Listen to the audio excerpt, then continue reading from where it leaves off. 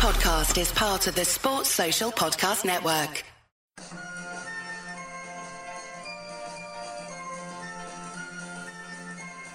The Unholy Trinity Podcast. 3 Blues, 3 Opinions, 1 Everton Podcast.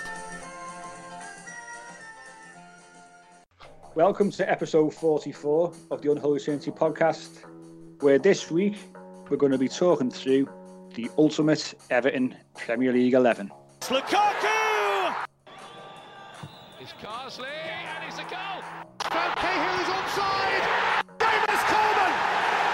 Ladies James scores! Will be Baines who hits one. Oh! What a goal that is! And Ferguson celebrates! It's a great pleasure to welcome via Skype call once again El Pivote Andy McGregor. Andy, thanks for coming on, mate, in these very, very strange times. Thank you for having me. It's nice to see Lee again. He's always on holiday when I'm on the podcast lately, so it's nice to see him again. Sod off. Well, no, say something more exclusive then. I'm on the PJ tour, some said. You like trying to get my card, mate. Trying to get my card. I told you last time I beat him with a frying pan. I've told you that. Tin Cup. Tin Cup. Great show. Tin Cup. But it's real strange and difficult times for everyone. But I think I said this the other day when I did a quick video clip on Twitter. It's important that we do try and keep the conversation going, and if we can do, lift people's spirits, and that's what we're going to try and do today. Now, whether it lifts people's spirits is one thing, because I'm sure there's going to be some controversial picks when it comes to the ultimate Everton Premier League 11 from the four of us. We've been doing polls for the last few days on Twitter. I know the side. You three weren't particularly privy to it, which is good. So I'll release that as we go along. But there's only one place to start, and then we've got to start in goal. And is it really worth having a conversation about who should be in goal? Yes. Go on, Andy. You start with that one, mate. Right. So I'll preface this by saying that everyone who's an Everton fan is likely to pick Neville Southall. However, Neville Southall for me is not the best goalkeeper in the Premier League era for Everton. That goalkeeper will be Nigel Martin, who backstopped us to the top 4. I think Nigel Martin's best for Everton was better than Neville's best in the Premier League. I think Neville was good, don't get me wrong. Still, he obviously backstopped us to being FA Cup champions. But I think that Nigel Martin was better in the Premier League. Neville is obviously an all-time great and probably one of the best goalkeepers ever. But in the Premier League, Nigel Martin for me. Mike's not happy. As you can see, head of my hands here. Now, Nigel Martin was a very, very good goalkeeper. Don't get me wrong. We signed him 2 or 3 years too late for me. And the not even the best Neville Southall, but the Neville Southall of the Premier League era. So we got about 5 or 6 seasons from Neville. But still, for me, he's just a cut above, isn't he? And I know Lee agrees with me because he's Welsh. Well, I've got Big Nevin, yeah. Not just for that reason, but also for the fact that, yeah, he just... I know what you're saying, Andy, in terms of Nigel Martin. I do think... Wasn't he due to sign for us? Wasn't he before? He was on his way to Everton and then detoured to Leeds or something. Is that a true story? Or didn't he came out and said something like he was going to sign for us, wasn't he? Nigel Martin, about 2 or 3 years earlier. We were definitely linked with Nigel Martin 2 or 3 years earlier, and there was definitely talk, and we were in for him. And then, obviously, these things then didn't materialise. But I think if we would have got Nigel Martin 2 or 3 years earlier, we could then be sitting here, for me, talking about him as being our best Premier League goalkeeper. In Andy's eyes, he is, which is a little bit strange, but that's just how it is. The derby with him and Dudek were absolutely out of this world and 0-0. It was the performances from Nigel Martin, I think, were just, I don't know, maybe that's a bit more recency bias. I'm 33, so Neville played for Everton when I was between the ages of 7 and 11, 12. So probably there is some bias towards a later player, but I just think that Nigel Martin was better for me in the Premier League era anyway. What about Neville Southall in the 1995 FA Cup final? Oh, he was superb. Yeah. What a performance. That saved from Scholes, wasn't it? Yes. You don't get much better. Don't be wrong, Neville's was world-class goalkeeper. I just think that by the time I saw him, for me, and in my time in the Premier League, he just wasn't as good as Nigel Martin. But what I'd say as well, Neville Southall had to wear some terrible goalie kits. And you've got to have a resilience and a professionalism to pull on that black and yellow kit. It's pressure from going out there looking like that, I agree. But the black one, the all-black number, Jason Curtin special, that was great. That was a great kit. Oh, yeah, the NEC one. That was a nice one. That. And Neville, to be fair, he could pull anything off. He wore some Harleys for Wales back in the day as well, didn't he? But... yeah, there was some crackers. Someone put a tweet out actually the other day with a few of the old Everton goalie tops on, and the massively nostalgic. Some fantastic unreal numbers there. But are you agreeing, Pete, with Neville Southall there? Are you saying Neville, or you going with Nigel Martin, or you going with Jason Curtin? Maybe. I'm going with Southall because I think Andy's right. I think toward the end of his career, he wasn't the same player that won the PFA in 1985, but he did win us a trophy, and I think early on he was putting some solid performances. But I was going to ask the three of you, other than Southall and Nigel Martin, who would be your number two? Who would be on the bench?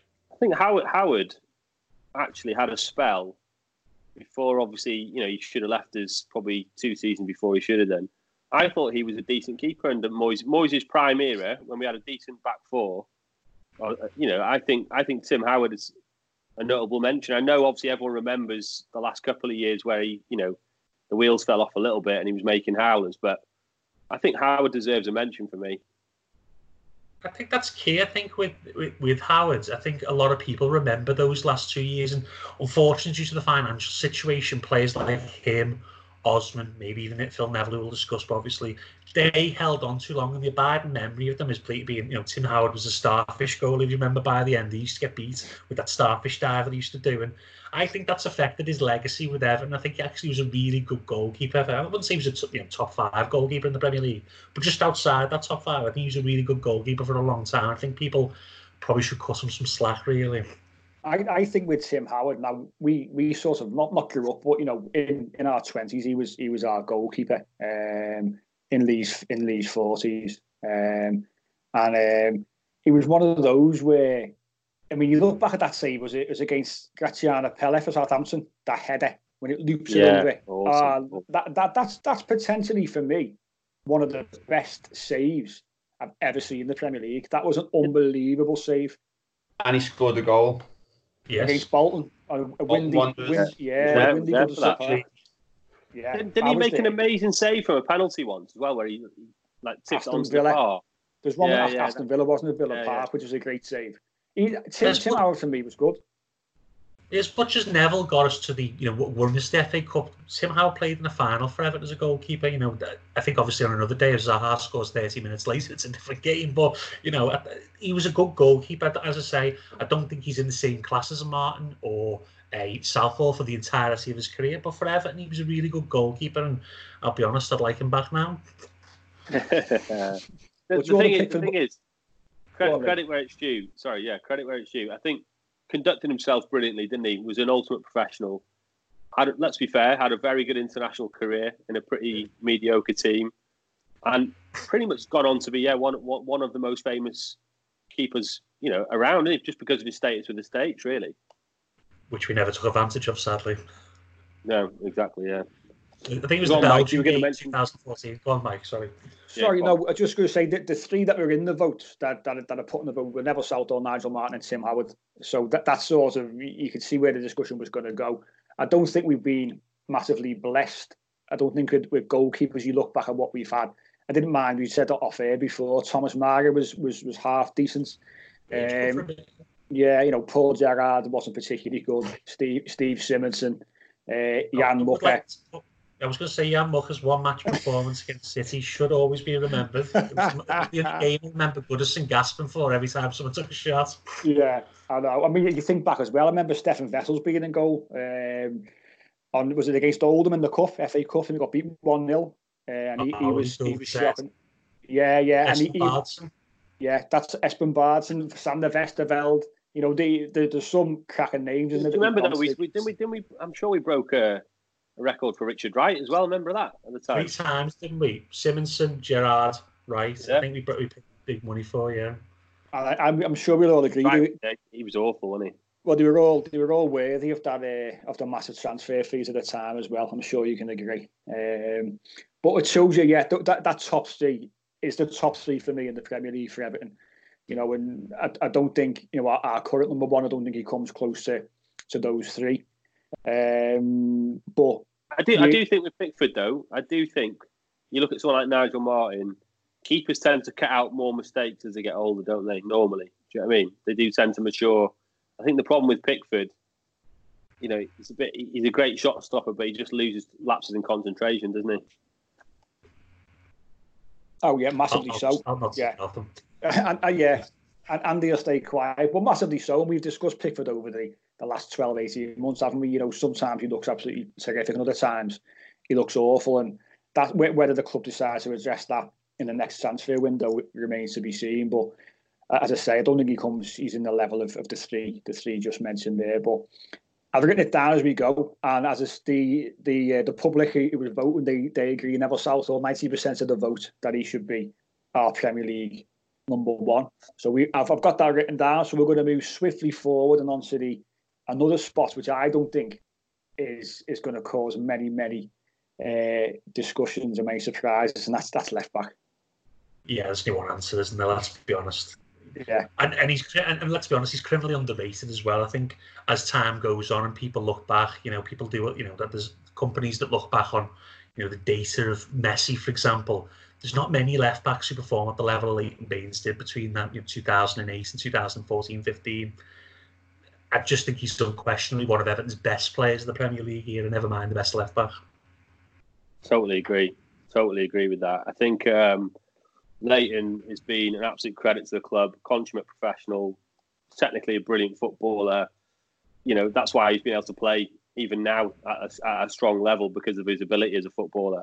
But when we signed him from Wigan, and he's gone on to be what he has. I mean, I kind of almost agree with Martinez. I think he was good enough to even potentially play in midfield. He's still the best passer of the club, I think, even now. Yeah, agreed. Yeah. Yeah, 100%. I mean, there was never any kind of question, was there, when it came to this position, that Leighton Baines would not be the number 1. He's just, like you said, then Andy, for so many years he was so good. You could say that he was unlucky in terms of his England appearances. Obviously, we have Ashley Cole, someone who was very, very good. I might be biased, but I rate Leighton Baines higher than Ashley Cole. And that's just my personal opinion. As you say, he's so underrated and undervalued by everyone, I think, outside of the club. But I think as an all-round left-back, he was better for me. Who broke his record for most assists in the Premier League? I was just trying to find out. For a full-back, or? Yeah, for a full-back. As a defender, yeah. He's got 301 appearances, 29 goals, 50 assists. I think he's still top, I think sure obviously Trent Alexander-Arnold will probably challenge that one day, but I don't think anyone's got that close. I can't think you'd get that close. I mean, 50 assists in 300 games at full-back is impressive, isn't it? You know what I mean? That's very impressive. It's also the numerous chances he created. You think about, assists obviously show when people's put the chance away, but he created so many chances that we could have put away, like real quality chances, and consistently every game, whether it was from free kicks, corners, or even from open play. He's just such a good player. Don't get me wrong, he wasn't perfect defensively, but he was good enough defensively where he could defend 1v1v good players, and he wouldn't look out of place. Obviously, as he got older, that changed, but such a great player.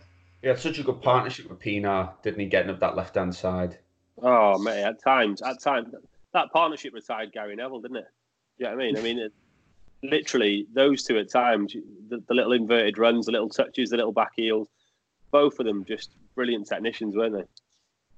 It was the best left-hand side in the league for a number of years, wasn't it? The two of them were telepathic when it came to knowing where the other person was. And those two, for me, are within my top 5 Everton players of all time. For me personally, who I've seen, because over, say, 2 or 3 years, they were absolutely exceptional.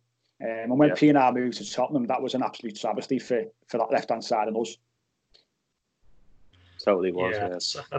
that's a story and a half, isn't it? Obviously, they wanted a new contract, didn't they? But yeah, then too, if you remember, a tactic late in games when we were winning was just give the ball to them in the corner and they just keep it between themselves for 10 minutes with everyone else standing with their hands on the hips on the other side. So they were just so good together, and I think it's hard to mention, one without the other in some ways. But Baines alone was just such a great player. He could have graced a better side than Everton. He could have probably played for European giants such as Bayern Munich or teams of that ilk. He was that good technically. Yeah, loyalty needs to be mentioned there, definitely. And also, Moyes came in for him. There's a chance he could have gone there. He stayed loyal to us then. And also, as well, how can we not mention, some of the free kicks he scored over the years as well? I mean, West Ham. Unbelievable. Oh, West Ham. I mean, two in.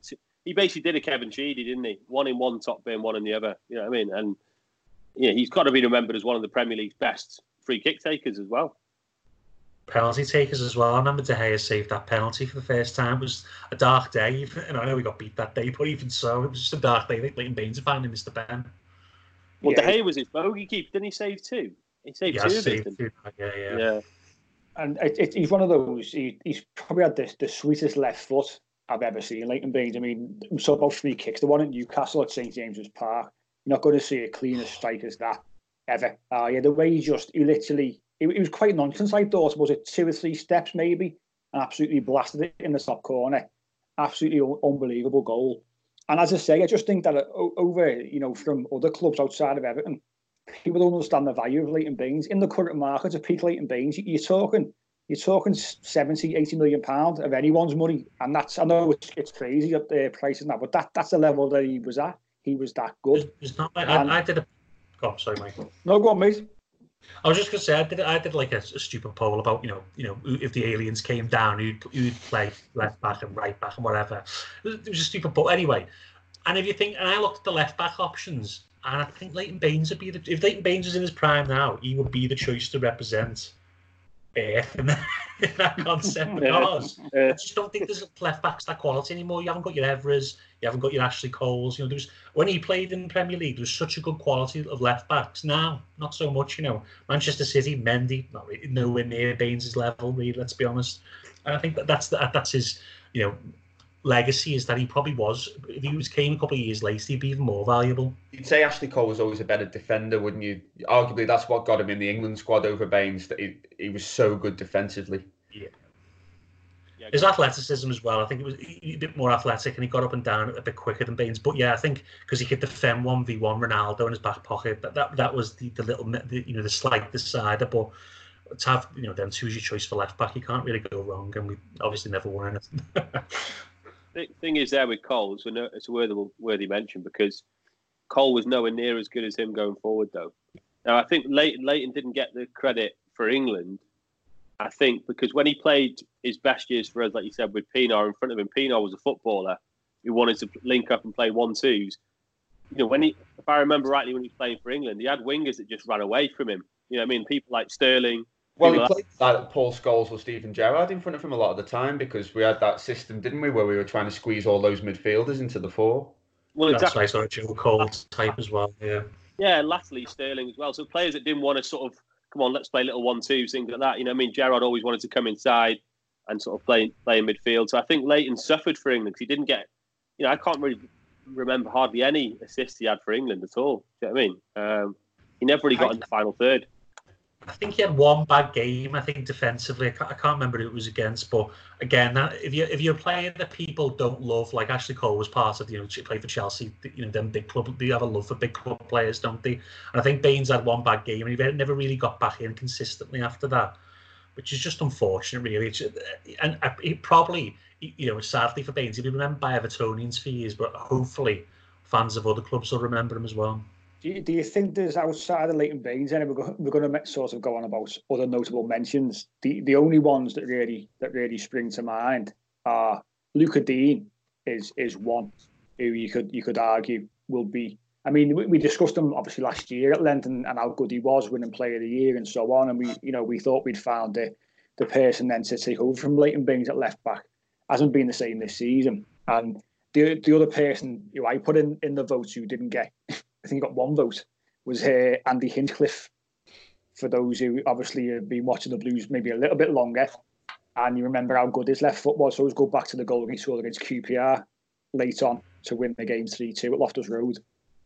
Was there one where I don't know, it was against Leicester or Sheff Wed, where it was a goalkeeper and balled it outside the box, and he got the ball on the free kick and put it in the top corner while the keeper was out of position as well.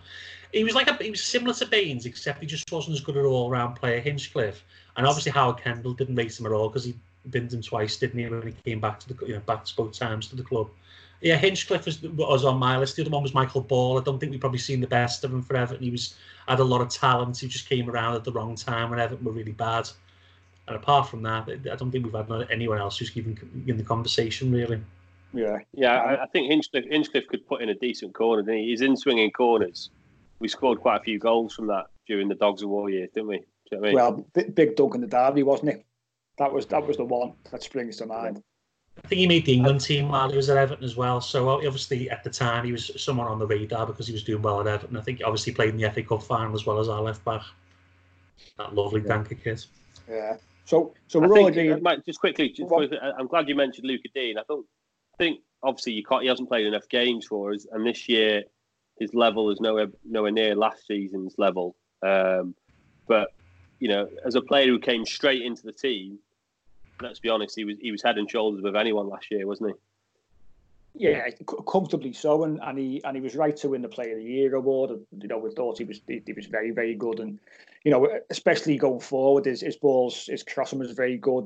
Putting balls into the box and dangerous balls very good, and we looked like he had that recovery pace as well. It just hasn't been the same this season. But Luca Dean, assuming he stays at Everton, he's happy. He's not going to, he will improve and he will get better, and he will get to a better level, no doubt. But he's right up there in Europe for the stats as well, isn't he? He is, yeah. He's in the. Is it? I can't think where. Is it WhoScored.com? Is it their polls, their rating? And he's a left back with the highest rating. So it says it all, doesn't it? He's obviously still doing things right. It's just he's not as effective this season as he was last season. But it's unanimous. It's Leighton Baines is in a left back, and there's no one really came close. Leighton Baines received 93% of that vote, so that shows you how highly he's regarded by the Blues. But if we move to the middle of the defence, this is one which I think might cause a little bit of discussion. So we're looking at two centre halves, but I think it's really important that we look at how good they would be as a partnership, not just as two centre halves. That's it. How good would they be together? Who wants to jump in? Pete, you go first, mate. Go on. I like to consider myself the authority on centre halves. Within the podcast, I think I've proven my worth in the past. So I've gone for Distan Jagielka, and it's not just because of the era in which they played together. I think, going off Mike's point, they complemented each other extremely well, which is why we had such a successful defence when they were at the heart of it. I can't think of a better pairing, and I'm happy if someone thinks they can prove me wrong, because you can't.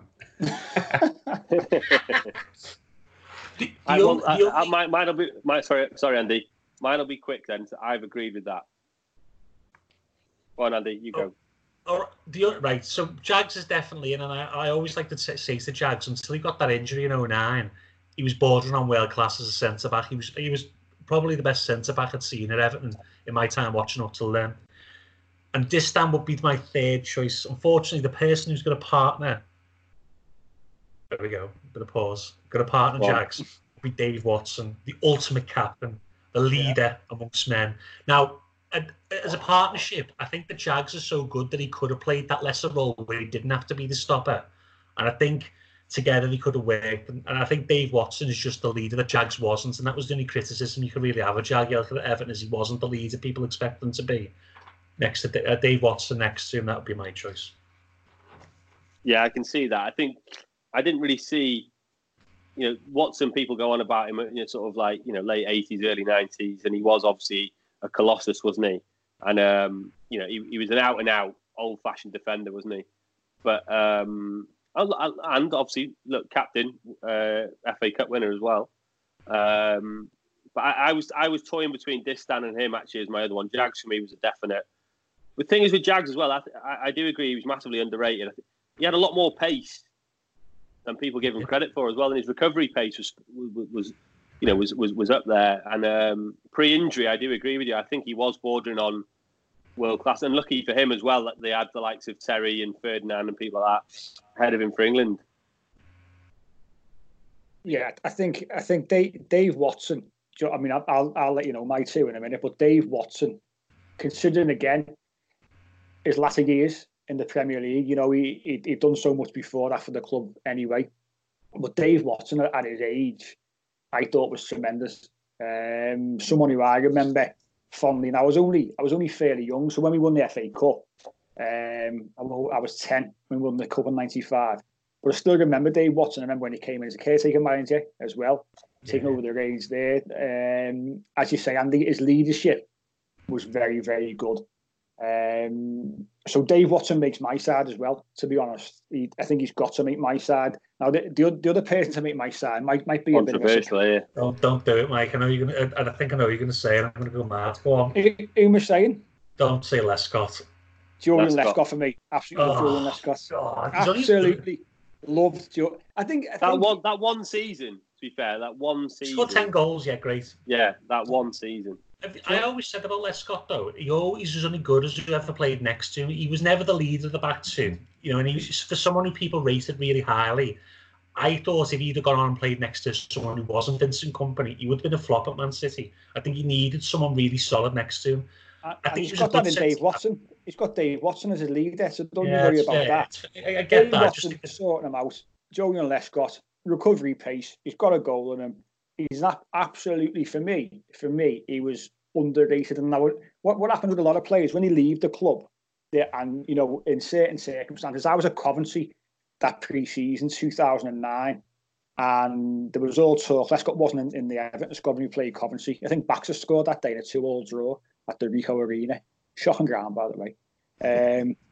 But he wasn't in the squad. There was all talk of, is he going, is he not going? And I remember he played, didn't he, the first game of the season against Arsenal, and we got absolutely hammered at Goodison, and he was awful. And when players leave under certain circumstances, it doesn't go down particularly well.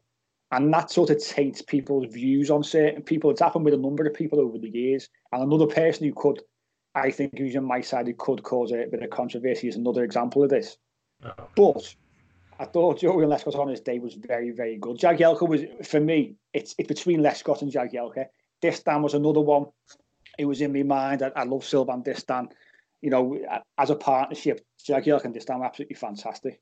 But just for me, Lescott is just pipped Jagielka and Distan to that. That's a big call. What you've got Lescott and Watson? Yeah. Oh, mate, that's a shocker. That.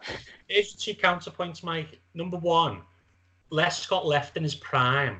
Distan, Watson, and Jags didn't. So it colours the perception that Lescott left when he was still at the height of his abilities, I think. And the other thing is, when Distan came in to replace him, we never missed a beat. We were just as good. That's why, for me, he wasn't as good as people thought. But I understand, for that 2 seasons he was there, he was excellent.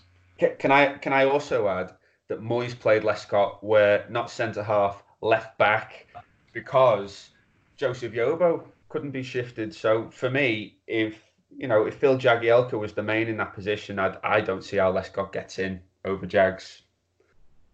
It's interesting you mentioned that, actually, left-back, because that's when we'd signed Leighton Baines as well, wasn't he? So he didn't quite trust Baines, did he? He thought he was a bit lightweight, didn't he? Do you know what I mean? Yeah. So Baines wasn't even getting in the team then when Lescott was playing left-back. So we had almost like 3 centre-halves at the back there, didn't we? You can sign knock me down all you want, but this is the kind of pick which is shown already with you three. It's causing massive controversy. I'm sure I'm going to get stick over it as well when I release these teams and when people listen to the podcast and so on. But you've got to think outside the box sometimes and think, okay, what partnership can work? And for me, that'd be a fantastic partnership. A leader, you got the pace, fantastic. What did the poll say? What did the public say? I'll tell you what the public said, Pete, when I pull it up right there. The partnership that was picked was Dave Watson and Phil Jagielka. Oh, there you go. There you go. So I would just like to add that Stubbs, Weir, and Richard Goff probably all deserve a mention. They were all really solid for a time. I think Richard Goffer thought he was excellent, to be fair. Joseph Yobo was all right for a while as well. And said he's tied his shoelace against Charlton and he scored. Yobo was an athlete, though, wasn't he? He was an athlete. He was an athlete. He just made a mistake every 30 minutes. But I think I wanted to mention Distan there though, because we signed Sylvan almost towards the end of his career, and with a view of maybe saying, well, look, we'll get a few years out of him, and he looked after himself, didn't he? He really did. You know, I mean, we ended up getting a few more years out of him than I thought Moyes would have thought when we first signed him. I would like to say that as well, as he was doing a part-time job as a milkman and getting up at 4:30 every morning. So I think he's done really well to have a career as well in football as well. Yes, Sylvan Distan, another one who was close to the list. The four that I put out there for the selection was Dave Watson, who won the vote with 52%. Jagielka got 37%, and it was Lescott and David Weir were the other two. Lescott was ahead of David Weir. I thought you didn't put Distan in. He was close. He was nice close. Back there. Well, you need to think outside the box. You can't just be. I don't have David Weir in the poll there ahead of him. What about Coldrum if you're thinking outside of the box? Well, he's so far outside the box. He wasn't a footballer, so we won't consider Per Coldrum for this particular poll. I could read that you two, Lee and Pete. I knew you'd be picking Distan Jagielka. Just so obvious. And Andy's just read what was on Twitter, so at least I've thought about my own too. To be fair, we can't get on to right back until we mention as well, and he should be in just for this alone, that goal in the Cop End from Jags. Unbelievable. He'll be dining out on that on the after dinner speaker circuit for years. If you remember rightly, Lee, that was my stag do. And and you and Pete, we all went to the walkabout and watched it. There was one red, evening Stan, and there was the rest were blues. You and Pete were in the hotel room because I don't know what you two were up to, but you decided to watch it on the iPad in the hotel room. But I remember when it went in, and for some reason I think Arsenal were playing afterwards, and the walkabout was chock with Arsenal fans. And I just started going absolutely bananas because we were awful in that game. We didn't deserve a point. We didn't deserve a point. And I remember it cut to that lad, and he was in the main stand at Anfield, Everton fan, and he just stood up and just started applauding like that when the camera cuts him. What a great goal! Yeah, that goes down in Everton folklore, doesn't it? I remember the Radio City commentary with that one, and it was sharp. He just went absolutely ballistic when that one went in. But yeah, great memory. And the celebration as well. The celebration. Oh yeah. Comedy, yeah, it was brilliant, wasn't it? But let's move over. Let's complete our defence then, shall we? Let's move on to right back. And is this another position that picks itself? I would say so. Yeah. Depends. It depends what you think of it, doesn't it? We're all in agreement. Big Tony, yeah. Tony Ibbott. Well, yeah, part-time footballer, part-time fisherman. I think Tony's career fell down because when I moved out the family enclosure, that was the decline of his career because I used to coach him on that right-hand side. I used to just give him abuse all game. Excellent for that one season, and then it just went downhill from there. I love the way he used to run as far as the halfway line, check, and then just give it square or give it back every time. His other move was he runs to the halfway line, 3 steps does a step, and then just clip the ball long as soon as someone comes towards him. Yeah. Having said that, though, Coleman's turned into him now, hasn't he? He has, unfortunately. But Seamus Coleman's my pick anyway. I think at one time he was amongst the 2 or 3 best right backs in the league. I don't think we can say that for many of the others. Obviously, Captain Pip will probably be mentioned by some, but I think Seamus Coleman is probably the choice. He was unplayable at times during that period under Moyes and under Martinez. Yeah, I think Seamus Coleman, he's got to be, hasn't he? He came in, as the song says, 60 grand, absolutely nothing in modern football. I remember Moyes at one point earlier on put him on the right wing, and he was. I remember going to a game against Tottenham Goodison. I think that was 09-10, and he was just then you could see. Was his debut against Spurs? No, his debut was at left back against Benfica, and the worst debut in Everton history. Oh, yeah. Remember that? God, yeah. Against the destroy them. Yeah, no. Yeah, But if you think back, even from early on, you could see he had something about him. He was a marauding right back. You know, he getting up and down the pitch. He could recover quite well. So we had a really good balance, didn't we? With obviously Leighton Baines one side and then Seamus Coleman on the right hand side. The balance was there, but he matured into such a good player. And you just think, you look back at that horrific leg break that he suffered for Ireland against Wales, and you wonder whether that's what curtailed him, because he missed a massive portion of the prime of his career, really, and he could have got better. So I do wonder whether that curtailed him a little bit. But at his peak, Seamus Coleman was potentially one of the best right backs in the Premier League at that particular time. There was a player I was going to mention as a bit of a wild card. I think I might get a bit of stick for it. Do you remember Matteo Ferrari? He played centre back, didn't he? He did. He played right back for us, though. He was. Do you know what, Pete? I thought he was really underrated by the fans. I was hoping we'd keep him on. I thought we'd keep him on. He was really fast. He was rapid. Yeah. He lived up to his name. He was rapid. Yeah. Where did we get him from? Was it Inter? Did we get him from Inter? Do you know what we forgot to mention? The Matrix, Marco Materazzi. Oh, I used to love him. Oh, he would have been banned for life at one point if he continued in the Premier League, but he was a loose cannon. He went on to be a World Cup winner, though. He was. And a Champions League winner. And a Champions League winner. But he was crackers, wasn't he? He was getting sent off every. Yeah, but we had him at 2021. Oh, I remember we used to watch him, and he'd go to spray the ball out wide and just Cruyff the centre forward. He was so good. He was so good technically, but we had him probably when he was a bit of a wild kid. When I think he always was wild, to be fair. But let's be fair, he went on to have a very good career in Italy, didn't he? Yeah, as you say, he was one of those players. Yeah, go on, Mike. Sorry. So no, he was a World Cup winner, as you say. It's another player that we've had for a short period early in the career, and if he would have hung on to them, how good could he have been for the club and in the Premier League? But we've had a few of those players over the year, but. Outside of, going back to right back, outside of Seamus Coleman and obviously Tony Hibbert with a little notable mention there isn't really anyone, is there, who I put Matt Jackson in the mix as well. He did, but again, no one's getting near the level of Seamus Coleman, are they, in terms of that position? Phil Neville for me. I've got him as a notable mention as a defensive mid. I've got him as a notable mention there. We'll come on to that as well. But I think Coleman, then overall his stats, 276 appearances in the Premier League, 22 goals, so 7 behind Leighton, and he wasn't a penny taker, so that's decent. And 22 assists as well. So that's, that a modern day fullback right there, isn't it? Do you know what I mean? And the worst part of his game going forward is probably his final ball. How many times have you said that? I don't think his final ball is particularly good. But, he's got a decent amount of assists there.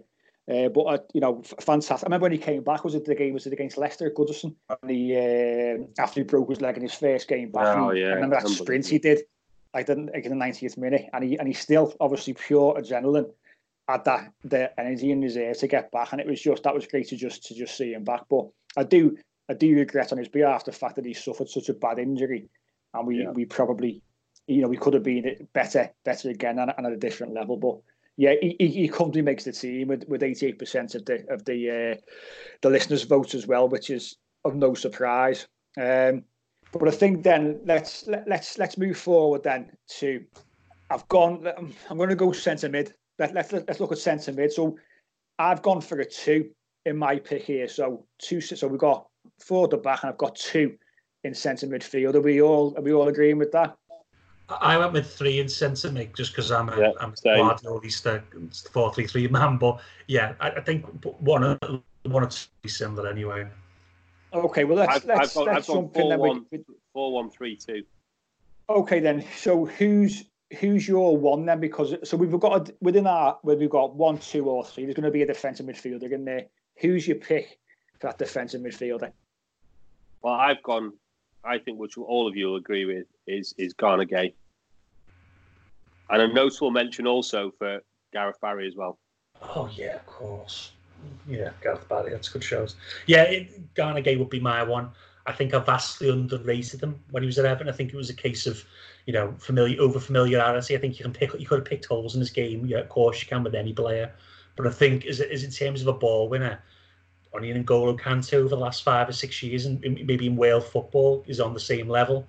And I think we sorely missed him now. He was the linchpin of keeping the side together, and stopping us conceding goals. And he's gone to be, a really excellent player for PSG this season. I think he's just a cut above the rest in there. And as you say, Gareth Barry is a great mention there, because he was, such a consummate professional. He was at such a good level when he was playing under Martinez. Yeah, I agree with that. Gareth Barry's everything that Fabian Delph isn't, in the fact that basically we bought them similar age group, similar age. Sorry, when we signed him. But I remember going to games with Barry when we were under siege, things like that, and he just never gave the ball away. He just never gave. He was so calm, composed, technically very good. Always seemed to pick the right pass. And he went on to make, God knows how many appearances. He started as a young lad at Villa, didn't he? More of an attacking midfielder, and then obviously became, centre back and then a defensive midfielder. Yeah, exactly. But in the small snippet we got him, he very much impressed me as a footballer. Anyway. What are you saying, Pete?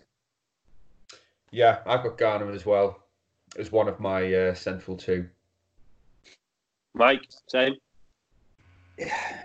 I toy with this one for a little while, because there was a couple of thoughts. Gareth Barry was one of the standouts, and I had so many thoughts, because I think back to him and James McCarthy, and together in that 13-14 season, they were absolutely terrific. And Gareth Barry went on to be even better. And when we lost him, when we sold him, we missed him. He was that good. I'll wait for this one, because I think that this fella also could play elsewhere, and he was a massive favourite of mine. But I think after thinking about it for probably quite a bit of time, Idrissa Gueye gets in there for me. And like you say, Andy, I think we underappreciated him when he was here. Do you think as well Lee Carsley deserves a mention? Obviously got Thomas Gravesen moved to Real Madrid because he's got a bald head, and they got them confused, of course. And he obviously scored one of my favourite ever Everton goals, the Carsley derby goal. Yeah, of course. Lee Carsley, another player who, when these players go and we look back, they're so underrated, aren't they? Lee Carsley was very, very good at what he did, and he was also in my thoughts as well. And I know some people might. I got loads of people saying to me, Thomas Gravesen, and for me, he doesn't fit the criteria if we're talking about an ultimate Everton 11. Here's one for you, and I really liked him as well, is Olivier Dacour. I think he was a very good footballer. He was great, yeah. Yeah, but we signed him and Nyarko at the same season. I remember, and Nyarko, we won't talk about Nyarko in this conversation, but I do think you could see Dacour had class. I think you could see it from a young age when we had him, and obviously he went on to have a good career. Obviously with Leeds, did well in the Champions League with them. And then obviously went lastly to Italy, didn't he? And did well in Italy as well. He was a good player again. He if you think about if Everton had been able to add any money at that time, you would have had a reasonably good squad, with being able to keep him and Materazzi around for much longer, because obviously Walter Smith came in, spent money on some good players. Let's be honest, they worked out to be good players. But then Peter Johnson pulled the purse strings, and that was it. Then we had to sell them the very next season. So, yeah, with Dacour, it's very unfortunate we never really got the best out of him, really. Another player as well, just to mention in this sort of more defensive centre midfielder role, who I think, again, wasn't appreciated at a retired age of 28, and that's Joe Parkinson. What an absolute... What a great player. Joe Parkinson is in my midfield three. I love Joe Parkinson. I think that Joe Parkinson was on the verge of becoming a really, really good Premier League midfielder at 24. When he had that cruciate injury, that was it then. But he was on the verge of an England. I think did he get one England call up maybe? And he was becoming a really superb all-round midfield. He was one of the best players apart from Kanchelskis in that team that finished sixth under Joe Royle. And for me, maybe it's fond childhood memories, but I just think he was an absolutely superb player. And it's a shame that he never got to obviously continue his career. Obviously, he probably would have went elsewhere, but he was so good at the time. I really like Joe Parkinson. I think that's a good shout. Good shout. I think he was very much box to box, wasn't he? Literally could break up play, link play. He had a bit of everything. I think he was pre-injury. He was very, very good. Just unfortunate with his injuries. But I think it's also worth mentioning there. You mentioned him at right back. Is Phil Neville, because for someone, if you look at his United career, I mean what he won in a very good team. You would never typically say he was an out-and-out top footballer, but as a professional and as a captain, I think he was very good for us. Moyes' little pet boy. Everyone used to rinse him for it, but I think he had a lot of respect for the players at the time. Tim Cahill loved him, Arteta loved him. Van der Meijden didn't. Van der Meijden didn't.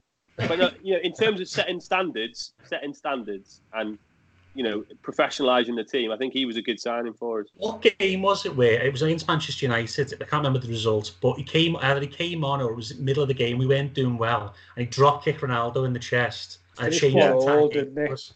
That was the 1-1 where it was a flaying equaliser, wasn't it? I think. Yeah. And he absolutely I think it sort of changed our season, that tackle. Yeah, it was talk about a momentum change for the game and the season, and that was Phil Neville, and I agree with what you both say.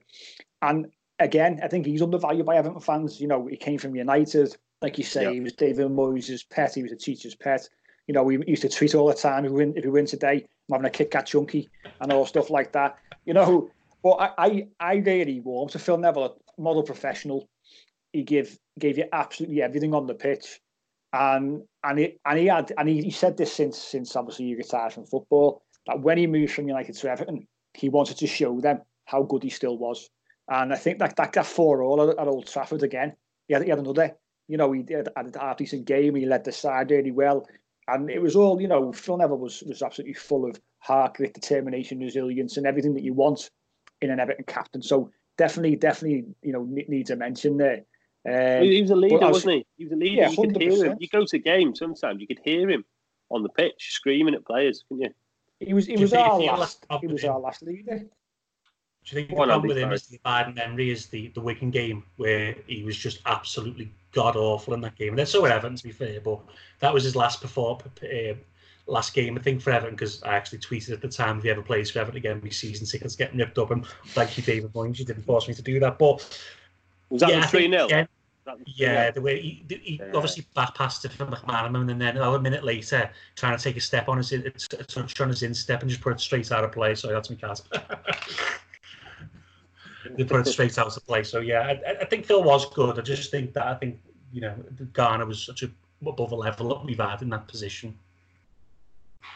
We're all in agreement then. So Garner's definitely the one sitting. Yeah, Garner's in, and obviously Andy's already mentioned there that he's thrown Joe Parkinson in his three. So if we look at then I've got two in my centre mid. So I'd have Zise doing a bit of the defensive job, but obviously with the legs, and I've then got someone alongside him. So I'm going to put mine in first for a change. My pick alongside the Zise Garner Gay is Mikel Arteta. This is not even up for discussion. Now, people will say you played the best football on the right hand side. Now listen, Mikel Arteta orchestrated things at Everton when he played centre mid. He was absolutely terrific. Another player who suffered a bad injury at Newcastle, who it could have been even better for us in that FA Cup final 2009 if he was fit. But listen, what a player Mikel Arteta was. I've got the same. Garner and Arteta in the middle. The thing I really liked about Arteta was he had a bit of grit. He was really hard to get off the ball. I thought he was clever. I thought he was really strong, because I think when we first signed him, and I know he had the Barcelona pedigree and he'd had time at Rangers, but he was quite a slight bloke, wasn't he? He was quite slimly built. And I think initially maybe that's why he found himself out on the right-hand side so much.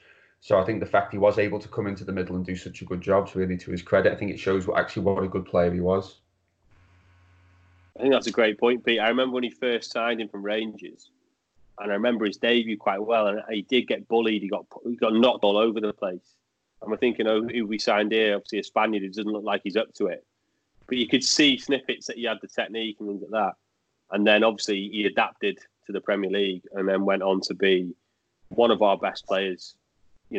For me, technically one of the best players we've had. Never mind just in the Premier League. 2 million, 2.5 million. Yeah, it was about 2.5 mil. Yeah. Yeah, he came, didn't he, in the January to replace Gravison in 06 and 06, sorry, 05. Well, and he took a while to sell, but I remember by the Palace game, I think we won 4-0. He was making the side tick by then. I think under Moyes, he was shifted out to the right because of his slight build, and I think as Pete mentioned or Mike mentioned, he was really good at keeping hold of the ball. I think at one time he was the most foul player in the Premier League because he could shield the ball so well, and he was so lightweight that people would push him over quite easily. And I remember that goal at Bolton where he broke free from midfield, shifted from his feet and smashed it in the top corner. He was just such a good player. And for me, one of the darkest days as an Evertonian was the day that he left for Arsenal. I think I remember sitting in work, head buried in my desk at the time. And he is my choice, by the way. Totally agree with that, mate. If you see clips of it now, and it's probably maybe not the best example, but you look at someone like David Silva, a similar build. You can't get the ball off him. Every time you get close to him, he just sort of spins around you. And Mikel had that. He had that. As soon as you got tight to him, he just pirouette around you every time, wouldn't he? You know what I mean? And he was so good at manipulating the ball.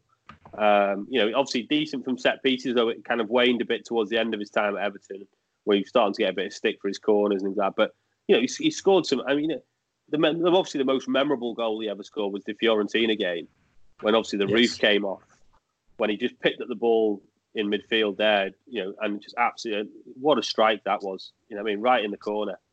And what a player. He has to be in any starting 11 for me. Surely to God, he's won the poll there, mate.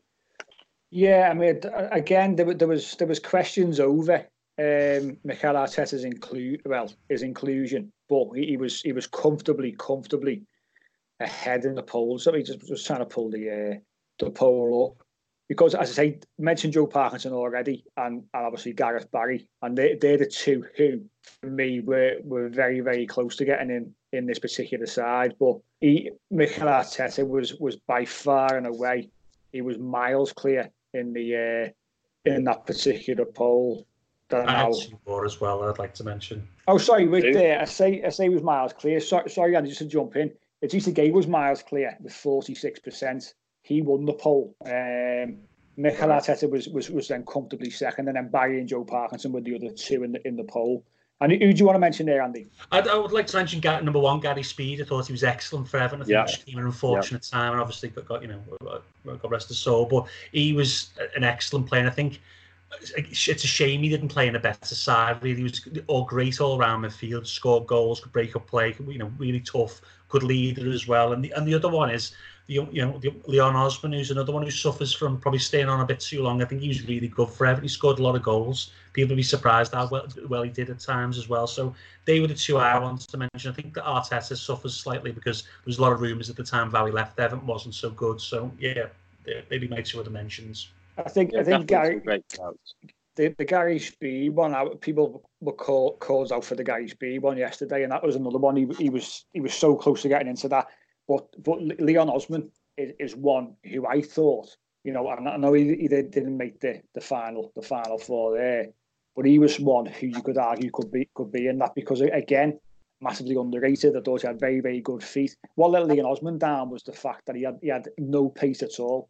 If he had a little bit of pace, then he would have been a much better player and be he had a bit really more quick hardy. feet, Yeah, really quick feet. He used to dance, scored some absolute top goals for Everton. The one that I remember, the great move where Pino back-heeled it to him and just put in off the post outside of his foot. I'm glad you mentioned Gary Speed, actually, mate, because I think he was a good player in a poor team then. I think, he was definitely all-round box-to-box. Great in the air as well, massively underrated. Yeah, he scored loads of headers. And I've got a couple of other mentions. Osman, I've got written down here. Fellaini as well, playing centre mid. Yeah. Fellaini's definitely a mention. And we'll go on to obviously discuss the other midfield as well. But I think for a time as well, certainly that one season, Ross Barkley as well as centre mid. Ooh. And another one, I think Ross Barkley was a very effective Everton player. By the way, I carry the torch for Barkley amongst Everton fans. I think he was vastly underrated. Don't get me wrong, he should never have left the way he did, but he was such a good player at one time. Yes, he was flawed, of course, but it's a shame it never worked out for Ross how it should have done. I think there was a lot of pressure on him because he probably is the second best player we've produced, apart from the aforementioned Wayne Rooney. But yeah, I think Barkley's well worth a mention.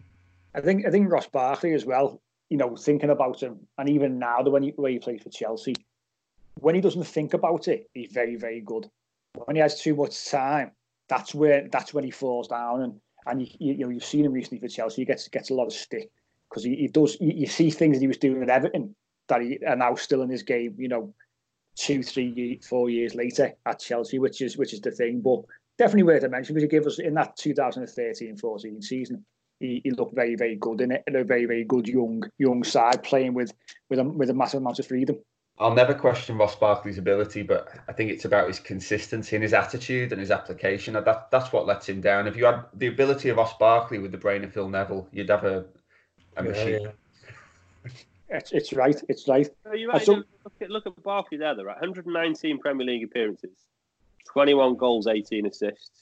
And in that season you talked about, Mike, I think he got 8 goals, 8 assists that season when Lukaku played well. And I think him and Lukaku linked up brilliantly at times. And if you look at a back catalogue of Ross's goals, he scored some absolute worldies as well.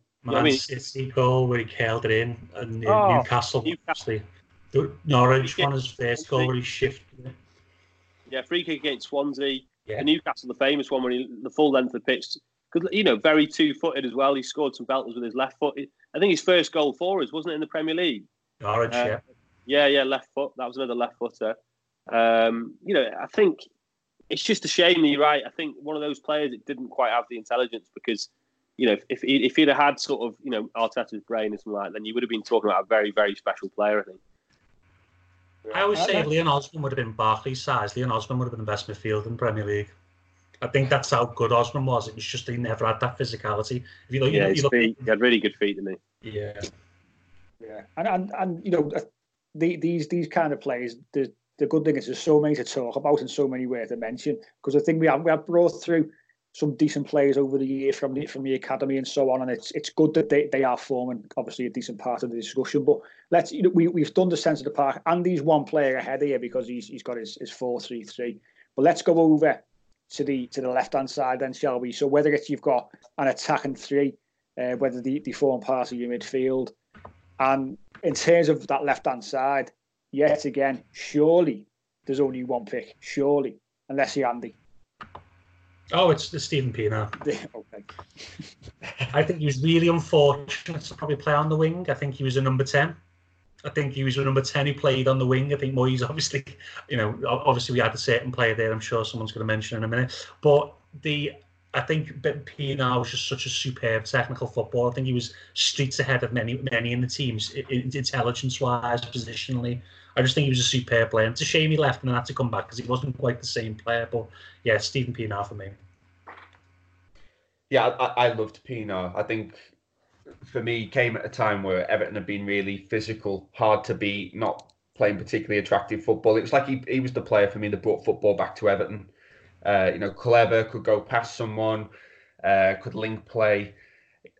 Didn't score that many, but for me, it has to be Richarlison on the left-hand side. I just think he's that good, even though he's not played that much football for us. It has to be Richarlison. He's not played enough. Ahead of Peanuts? Yeah. It's lucky it's a lockdown. That's controversial, that. Am I on my own? He's got isolation fatigue here. I genuinely think Richarlison will go on to be, if we keep him, and Everton great, by the way. I do agree with you there. But I just don't think he's played enough games to be able to say that. It's basically 1.5 seasons, really, isn't it? And I think if you look at Pienaar, if you were going to throw something at him, yeah, his end product in terms of assists and goals probably wasn't high enough. But if you look at a lot of the players who've played with him, they all talk about how good he was. So many players. I think Moyes used to do a vote every season, didn't he? Of like, he was the best footballer, he was the best technician, he was the best passer, or whatever, like an internal thing where the players voted for it. And Pienaar just won it every single year for the best footballer in the club.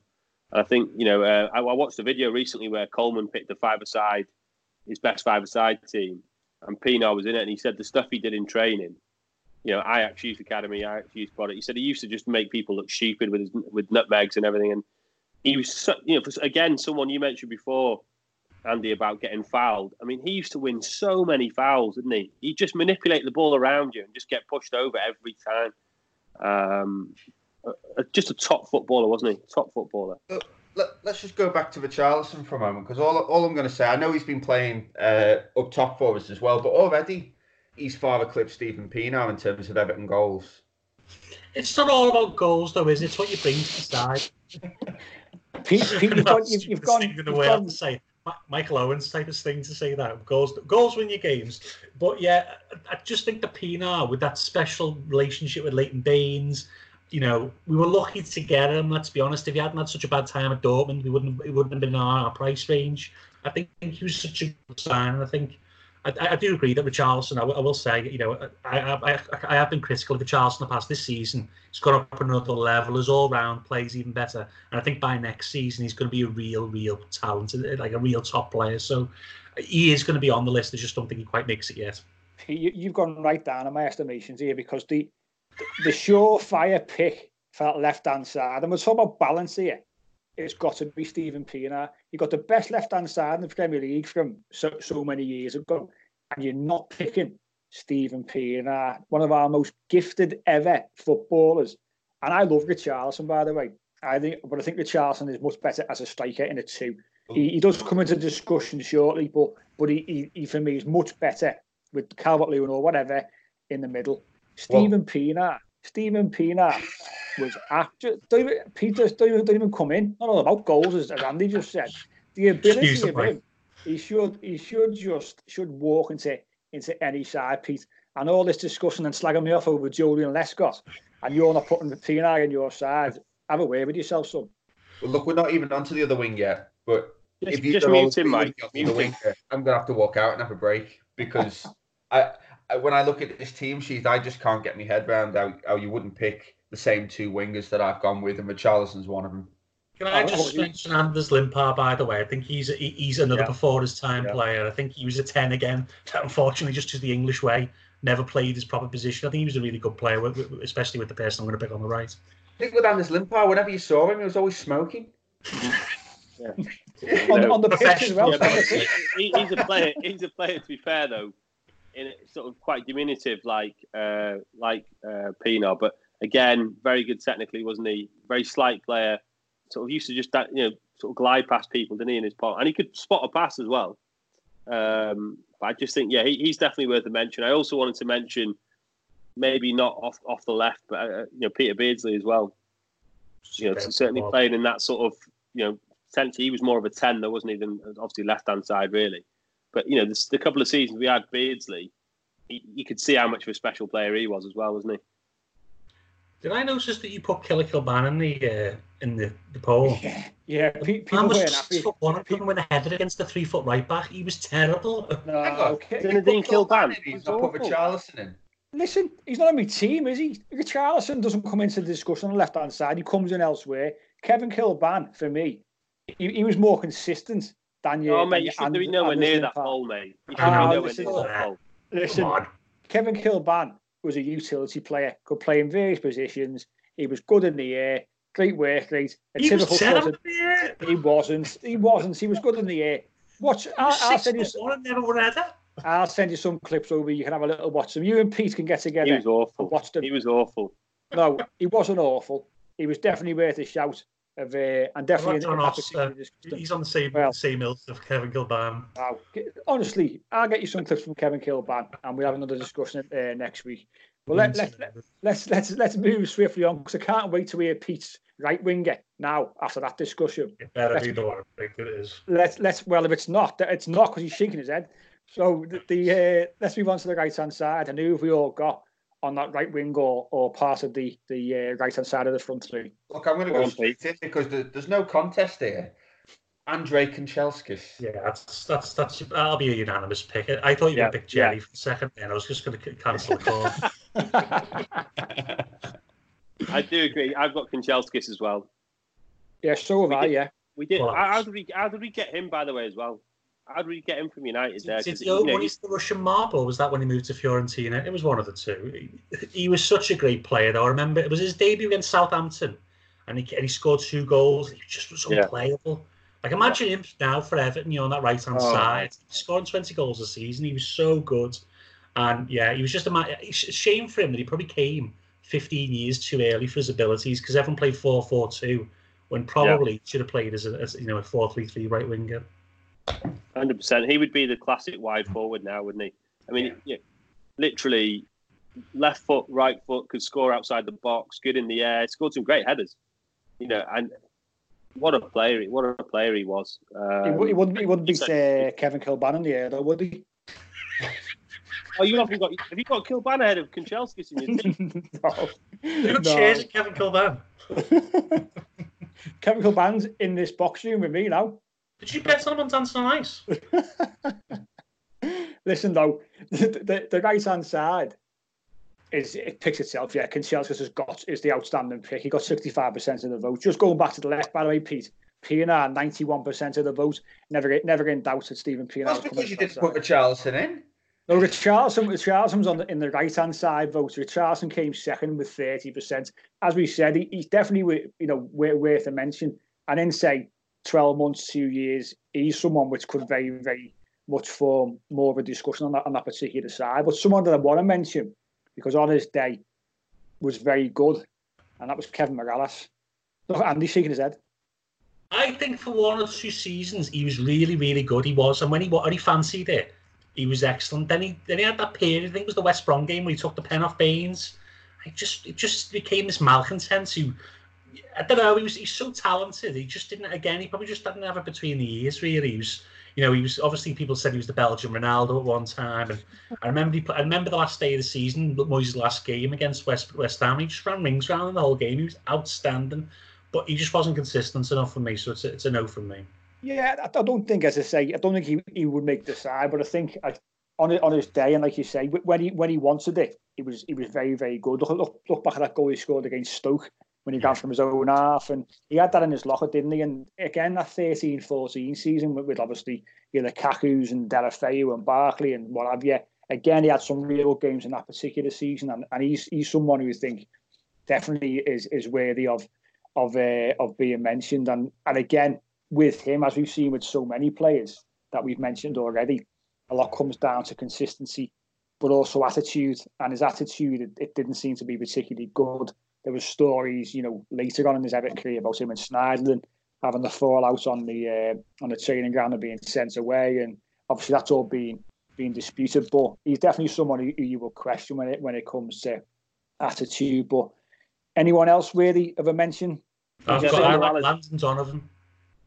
Yeah, great shout. Not a lot of games, but excellent when he came for those 2 periods. I think really the uptick in Everton's form when he turned up for those 2 brief periods. Don't be wrong, I wouldn't have moved from Malibu, let's be honest, but he was so good at the time, and I think he just deserves a mention. He's not in the real conversation, but I think he deserves a mention.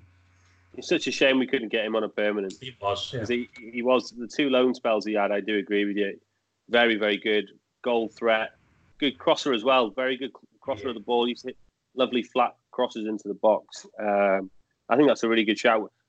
The Morales one's an interesting one, Mike, because I think a player who his ego got in the way, really, because he had a lot of ability, and it's just such a shame his attitude was just not on, really, because he scored some great. He had a really good run. Remember, we had a decent run in the Europa. He was decent then as well, wasn't he? I remember him scoring. Did he score away at Wolfsburg? I think he did, didn't he?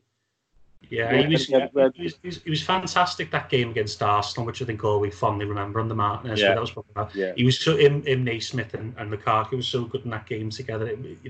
He could have them days, but then he could have days where he just strolled around. I remember, I think we were down to 10 men, or we were getting absolutely murdered in the derby, and he just was the only player. He was just running rings around Liverpool, and he was the only player trying, I thought.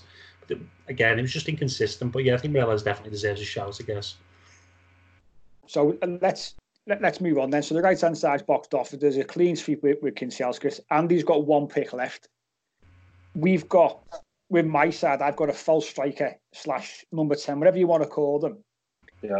Liam, Pete, what are your formations? Have you got 2 up front? Have you got 1 up front? Have you got 2 on behind? Yeah, I've got a 10 and 9. Lee? Yeah, same. I've got someone just playing off. And I'll say my 2 now. So up top, number 9 no question for me. And again, maybe some people obviously, sort of lost a bit of respect from the way he left, but it's got to be Romelu Lukaku. Absolute beast of a player. You look at his goals now. His goals for us. I think that season we had him before he went. He got 25 that season, and obviously went on to United. Just what a player! I mean, look, missed a load as well. So God knows how many he could have got really. And he missed some crucial goals for us as well. Obviously, the famous one against United in the semi as well. That was a big miss. But if you look at his goals now, his catalogue of goals for us. He used to score some absolute worldies, didn't he? No one could handle him. He was an absolute animal. Once he squared you up and he was running at you, you couldn't stop him. He's my number 9 by a lot. I think Everton were lucky to get Lukaku in a lot of ways. I think if Jose Mourinho wasn't such a crank, I think we never would have got him for that value. And he was so good. I think he's up there with Kanchelskis for me and Baines as the best 3 players of the Everton Premier League era. I think he was fantastic. I think he's gone on to prove, in Man United it was a bad misstep because, again, Mourinho was there. But I think when he as he's come to Inter now under Conte, he's been excellent this season. I think he is a top-level European striker. And as idiots used to say behind me, thinks he's good enough for the Champions League. Well, yes, he is. Yeah. Well, he scored 17 goals in Serie A this season. Yeah. 17 goals in. Arguably the hardest league to score goals in as well. You know what I mean? And he's got much more to his game. He can pass. I know his first touch was not the world's greatest, and that was what was levelled at him. And he wasn't the most hardest working striker, but he just made Everton such a threat. I remember the goal against Man City where he ran the whole length of the pitch and clipped in the corner. He was such a good player. That Arsenal game again, he was played off the right that game, if you remember rightly. He was so good. The Chelsea goal in the cup. Any forward that's better on a one-on-one than Lukaku. If ever he got through against the keeper, you just knew he was going to score. Is he your pick, Pete? Is he as well? Is he your number 9? He's my striker, yeah, and I've got a 10 in behind him, which again for me, no contest. I'll just give you my number 9 then before we. If you say it, Mike, I'm getting off. Again, I wrestled with this, and the Lukaku one's a funny one because Lukaku is most definitely stands out. His goal scoring record is absolutely incredible for Everton. And you could argue in obviously a side which at the time Bath was a 13-14. We weren't fantastic, and he still scored so many goals for us. So I wrestled with Yakubu. Someone said this to me, and I thought it was crazy, but someone said to me Yakubu was better than Lukaku. I was like, really? But he was very good. He had that one season where he scored 21 goals, Yakubu, and he was. I remember going to a game numerous times, and players would just bounce off him. He was a big lad, don't get me wrong, but he was so good with the ball, his feet I thought as well. Anywhere in and around the box, people bouncing off him, we get a shot away, and he was dangerous. The one thing which I think let him down, and also someone else, Louis Zaha, which let Louis Zaha down, because another, I thought very, very good finisher, so gifted. Yeah, injuries killed the two of them. Yakubu had once his knee went, that was him done. Zaha, you look at Zaha's, he was with us for say 4 seasons, and he only started. It was 10 games in 08-09, 26, 9, 10, 14, 10, 11. And then 15, 11, 12. So he's not starting, 30 games a season. And that's what killed these players, because they were the two which came into my mind. But Romelu Lukaku has got to be the pick as the number 9 for the sheer fact that he scored the most goals and I thought looked good doing so. People will always question again attitude, and you go away with Belgium and he's opened his mouth like they all used to do and say he wants us to go here and there and what have you. But Romelu Lukaku, you look at his goal scoring record.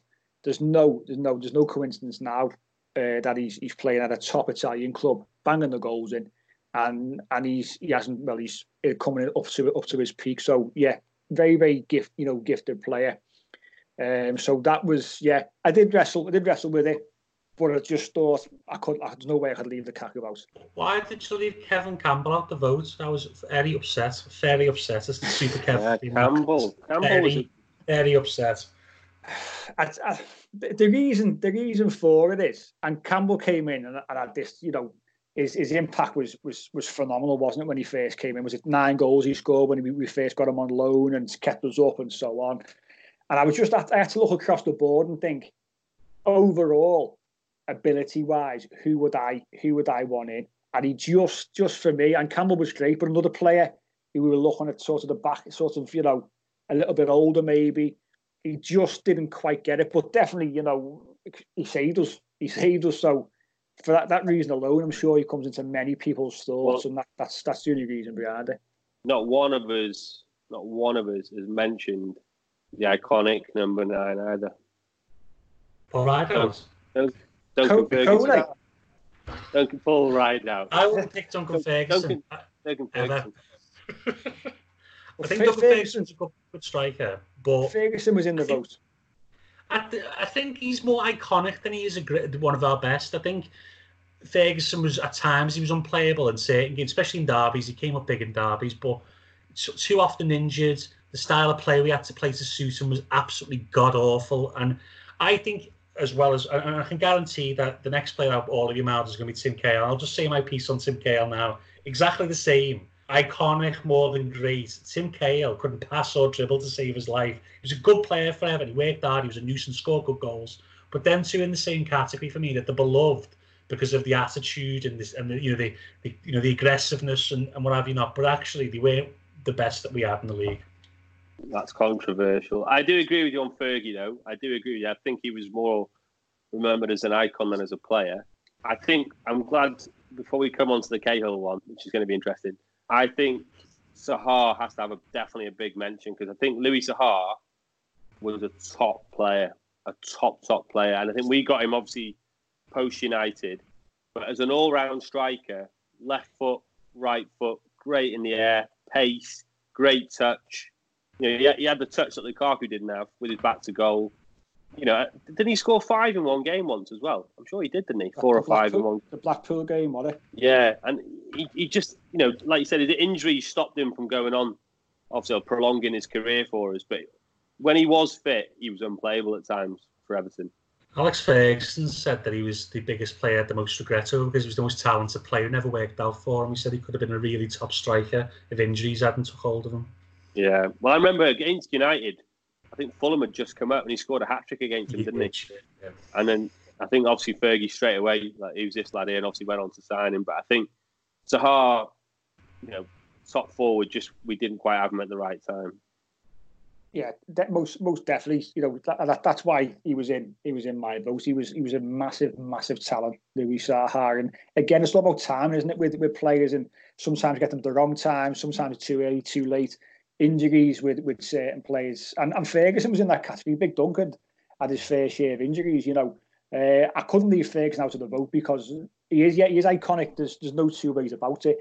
Is he legendary? It depends how you want to define legend. Not an Andy's case. Don't get wrong. He provided many great memories as Everton against Man United in 2005, 95, I think, as well, 96 as well. Iconic goals for Everton. Some of the great, past the great nights. I remember his last game where he missed the penalty and put it in. Don't get me wrong. He was, I did love Ferguson. It's just that I just think that there's a tendency to overrate him slightly, but that's fine. Everyone's got the different likes and dislikes. And this is the thing, though, isn't it? Because obviously with Ferguson, the way he played out with him, how he's still at the club now, he takes over the side for so many games. We had the Chelsea game, in December, and it's pandemonium because it's Duncan Ferguson, and he's so highly thought of.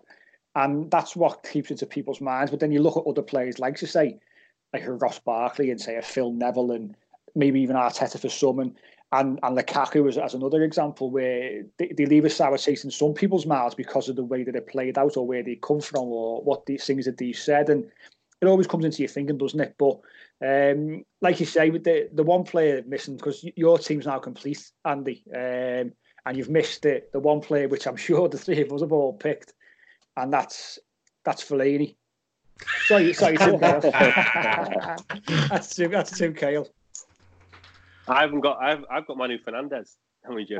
You liked him, didn't you, Fernandes? I really liked him. I thought he was a top player, by the way. Who just, again, we didn't, the weird, only Everton. Wasn't he in the players' boxes and that raised his sign, and then he disappeared and went to Valencia?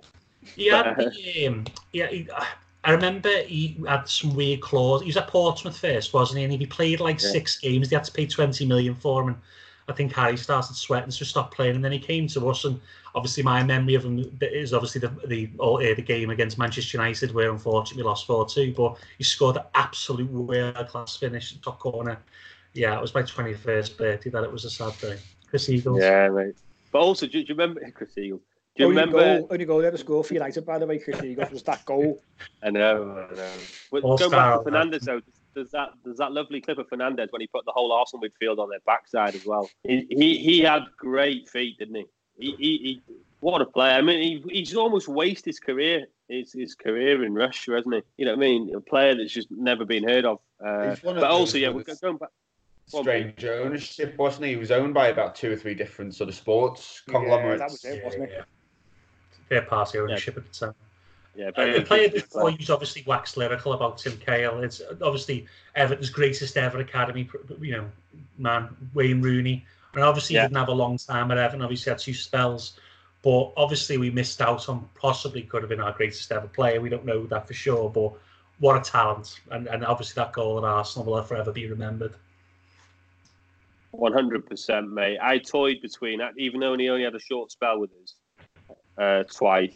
I toyed with him over Cahill, but we didn't quite get his most productive years. But you could see, obviously, from a very young age, he was a very special player, and he was a man at 16, wasn't he? 16, 17. He was a man. He was bullying people as a 16, 17-year-old, and as well as having the technical.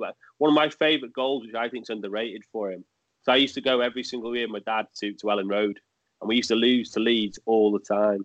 And he went there, and I think we hadn't won there for years. One of these mad records. It was like something like 15 years or something like that. And then when he picked up that ball there, I think he spun round past Eric Bakker, just a little flick round him, and then just past Lucas Radebe and put it in the bottom corner. The away end just went nuts, and that showed you in a little nutshell how good he was, wasn't he? Just a super talent. I think I remember when he was 14, there was calls for Moyes to consider playing him in the first team because he was so bad at the time. But he was that good. I used to go to a lad at school with a lad who played with him in the FA Cup Youth Cup final, Michael Symes, and he always used to say that he was just absolutely out of this world in training. He was just so good, well ahead of his time, and he deserves a mention. Obviously, I understand why people picked him. Ken, I'll let you 3 wax lyrical over the Aussie. So I'll let you do that. Well, Mike, you going first. You love him. I absolutely love Tim Cahill. There's no question that he would get into my side. But I'm going to come on to Cahill in a second. And as much as a joke earlier on about Fellaini, Marwan Fellaini for me was very close to this. Now, I love Fellaini. I've got numerous shirts in the loft there with Fellaini 25 on the back of the shirt because I went to Wembley in 2009, full kit W, so you could say, with the wig on, similar build. And I remember some fella approaching me thinking I was Fellaini walking down Wembley Way. I think he was on something because it was about an hour before kick-off, a while to be walking down there. But I was going to say, mate, you were an afro away from looking like him. You're the same height as well. I remember going to Ewood Park one time, and it was Baltic. I had the wig on, and I remember got whizzed off my head. Maybe because it was a cold night or what have you. I don't know, but that got robbed that night. But Fellaini was very, very good. Obviously, centre mid, he did a good job there. He sort of came into his own, didn't he? When he got put just behind the striker, when the flick-ons holding the ball up. He at times you look at the games against United and City and so on, and he was unplayable. In especially in the bigger games, he was so good at what he did. That 2012-13 season, he scored 11 goals in the league that season. He was just unplayable. Obviously, I think that caused Jelavic to lose his bluster that season because we changed the style of play. But he was so dominant, every ball into his chest, spin off pass. He scored great goals. I remember we were, I think, 3-1 or 3-0 down against Villa at Goodison Park, and he just brought us back into the game. We got the 3-3 draw. I think that was where Johnny Heisinger was exposed by Benteke that day. But yeah, he was such a good player, and I think, unfortunately for Fellaini, I think that was his best position. I think a lot of managers have misunderstood how to use him. I think he hasn't probably had the career he should have. But yeah, Fellaini, if I was going to pick a 10, would be my choice over Tim Cahill, just because of his all-round technical ability and his ability to change games. But I understand why people pick Tim Cahill. Well, he's another one though, isn't he? Where he left, went to United. Obviously, Moyes took him there with him when he went, and there was all this, offering £30 million for Fellaini and Baines, and in the end he paid £30 million for Fellaini. So when he came back to Goodison, he was given a load of grief. And again, that sort of blights people's opinions on a player because of the way he left the club. But looking at what he did for us, he was absolutely exceptional, wasn't he? But I think I've included Cahill for the same reason, really. For me, Cahill was a match winner. And I know Fellaini did that for us time and time. I mean, how many times did Fellaini, score an important goal with a header toward the end of the game for us? But for me, Cahill just had more intensity about him. And I think he was more of a handful. Teams would actively look to face us and try and stop Tim Cahill from playing. I mean, Alex Ferguson would say openly, wouldn't he, hated playing against Tim Cahill, and Liverpool as well. And I think it's so good to have a player like that in your team that the opposition are going to be so worried about and would be helpless to stop you. How many times do you see Tim Cahill score from a corner and you look at the opposition and think, how have they just let him leap above two defenders that are like a foot and a half taller and get it in the net? How have they allowed that to happen? But time and time again, he just had this ability, didn't he, to be in the right place at the right time, aggressive. He was just so good to watch. I loved Tim Cahill. I totally agree, Pete. I think you've done a great eulogy of his career there. I think Tim made the absolute maximum of his ability. The absolute maximum of his ability. And I think Nev quoted once saying, of all the players he played with at Everton, in terms of attitude, he would have been the one that Fergie would have been after him for, just purely on his attitude alone. I think that he was, as I said before, he made the absolute maximum of his ability. Came to Millwall, did very well at Millwall. Obviously went on to the FA Cup final with them. I think he scored in the semi to get them there as well. Yeah. And I think we signed him, or Moyes signed him. And it was one of those times, I think at the times, it was like an underwhelming sign, wasn't it? Okay, we've got a lad from the Championship here, an Aussie lad. But I think 226 games, 56 goals, and 22 assists. I think that says it all for me. I know what you're saying, Andy. He wasn't as gifted as your Pinars and your Artetas. Far from it. But in terms of scoring, like you said, Pete, in important games, other teams were absolutely, every time he was on the team sheet, you'd be scared of him. Scored in so many important goals, and also as well, a notable mention for how good his international career was as well. I think, didn't he score how many goals did he score? Did he score like 50 goals for Australia? It's almost 1 and 2. Is his national record in a very average team, and he scored obviously Australia's first World Cup goals against Japan. That volley he scored against Holland. I mean, that is we've just been criticising his technique. I mean, that's up there with Van Persie levels, isn't it? That off the crossbar. What I would say about Cahill is the key word to describe him, and I think Pete said it well. He was an absolute nuisance. You just didn't know where he'd end up. I think when we played Liverpool 3 times in the derby in a couple of weeks when Gosling obviously got the win on the replay. I think the league game, he got fouled by Yossi Benayoun near the touchline. The ball came and he scored the goal to get the draw in the game. I think the abiding memory of Cahill as well. Even though I do criticise his ability, I think he did score so many important goals. And I remember the overhead against Chelsea where he pushed off John Terry. All those great headers against Liverpool, Man City. I remember a great headed goal as well. He did score great goals, and obviously an iconic celebration, of course, as well. That's never been repeated. But yeah, for me, I didn't pick him, and I do have. I think he's slightly overrated by Everton fans. That's just me. I'm a different type of thinking fan, I guess. But yeah, he was a good player for Everton. There's no doubt in that. I can't sum him up any more than what Lee and Peter said there. But all I'll say is Tim Cahill was the epitome of Everton Football Club under David Moyes. And that's as big as a compliment as I can really pay him. We were limited in obviously certain areas. We weren't the most gifted of sides. But that nucleus of that side, whether it be Cahill, with like Phil Neville, Arteta, people like that was what it was all about. And yeah, Tim Cahill, for a fella of his size, was unbelievable in the air. He was a pain in the backside. You were in the fighting chance if he was playing. And he was someone who, when he left and went to the States, that was one who I sort of sat back and thought, wow, what a player to let go. But he for me was another one who could not be in my side. Well, he's an iconic name in world football, isn't he? I think that's the biggest compliment. He's an iconic name. I think Cale's one of the only players at Everton who, even though that last season he was completely finished as a Premier League player by that last season he was there, he's the only one who's really endured even a bad period. I think maybe because he is so iconic to the fans, and as Mike greatly said, he did represent the club, the character of the man. I remember when Andy Johnson scored those goals against Liverpool, he held Xabi Alonso on the floor while the play developed, and just things like that. He was just that little gnat of it, and obviously. We just love Snides at Everton. I think he was a bit of a Snide as well. So that I think I understand why people picked him, Kale.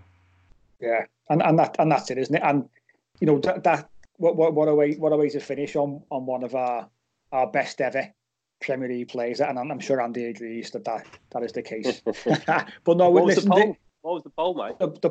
Tim Cahill was 60% of the votes for that position. Wayne Rooney was second with 23%. Peter Beardsley, like you mentioned before, Lee slotted in with 12%, and then Fellaini got 5%.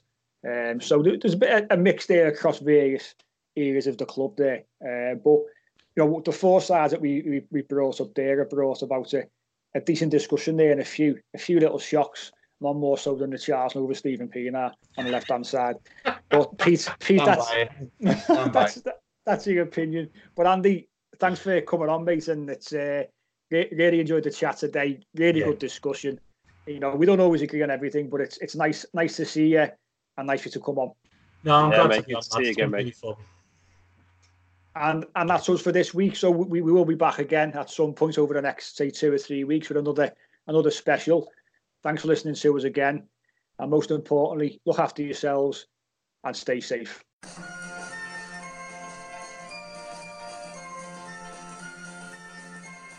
The Unholy Trinity Podcast. 3 Blues, 3 Opinions, 1 Everton Podcast.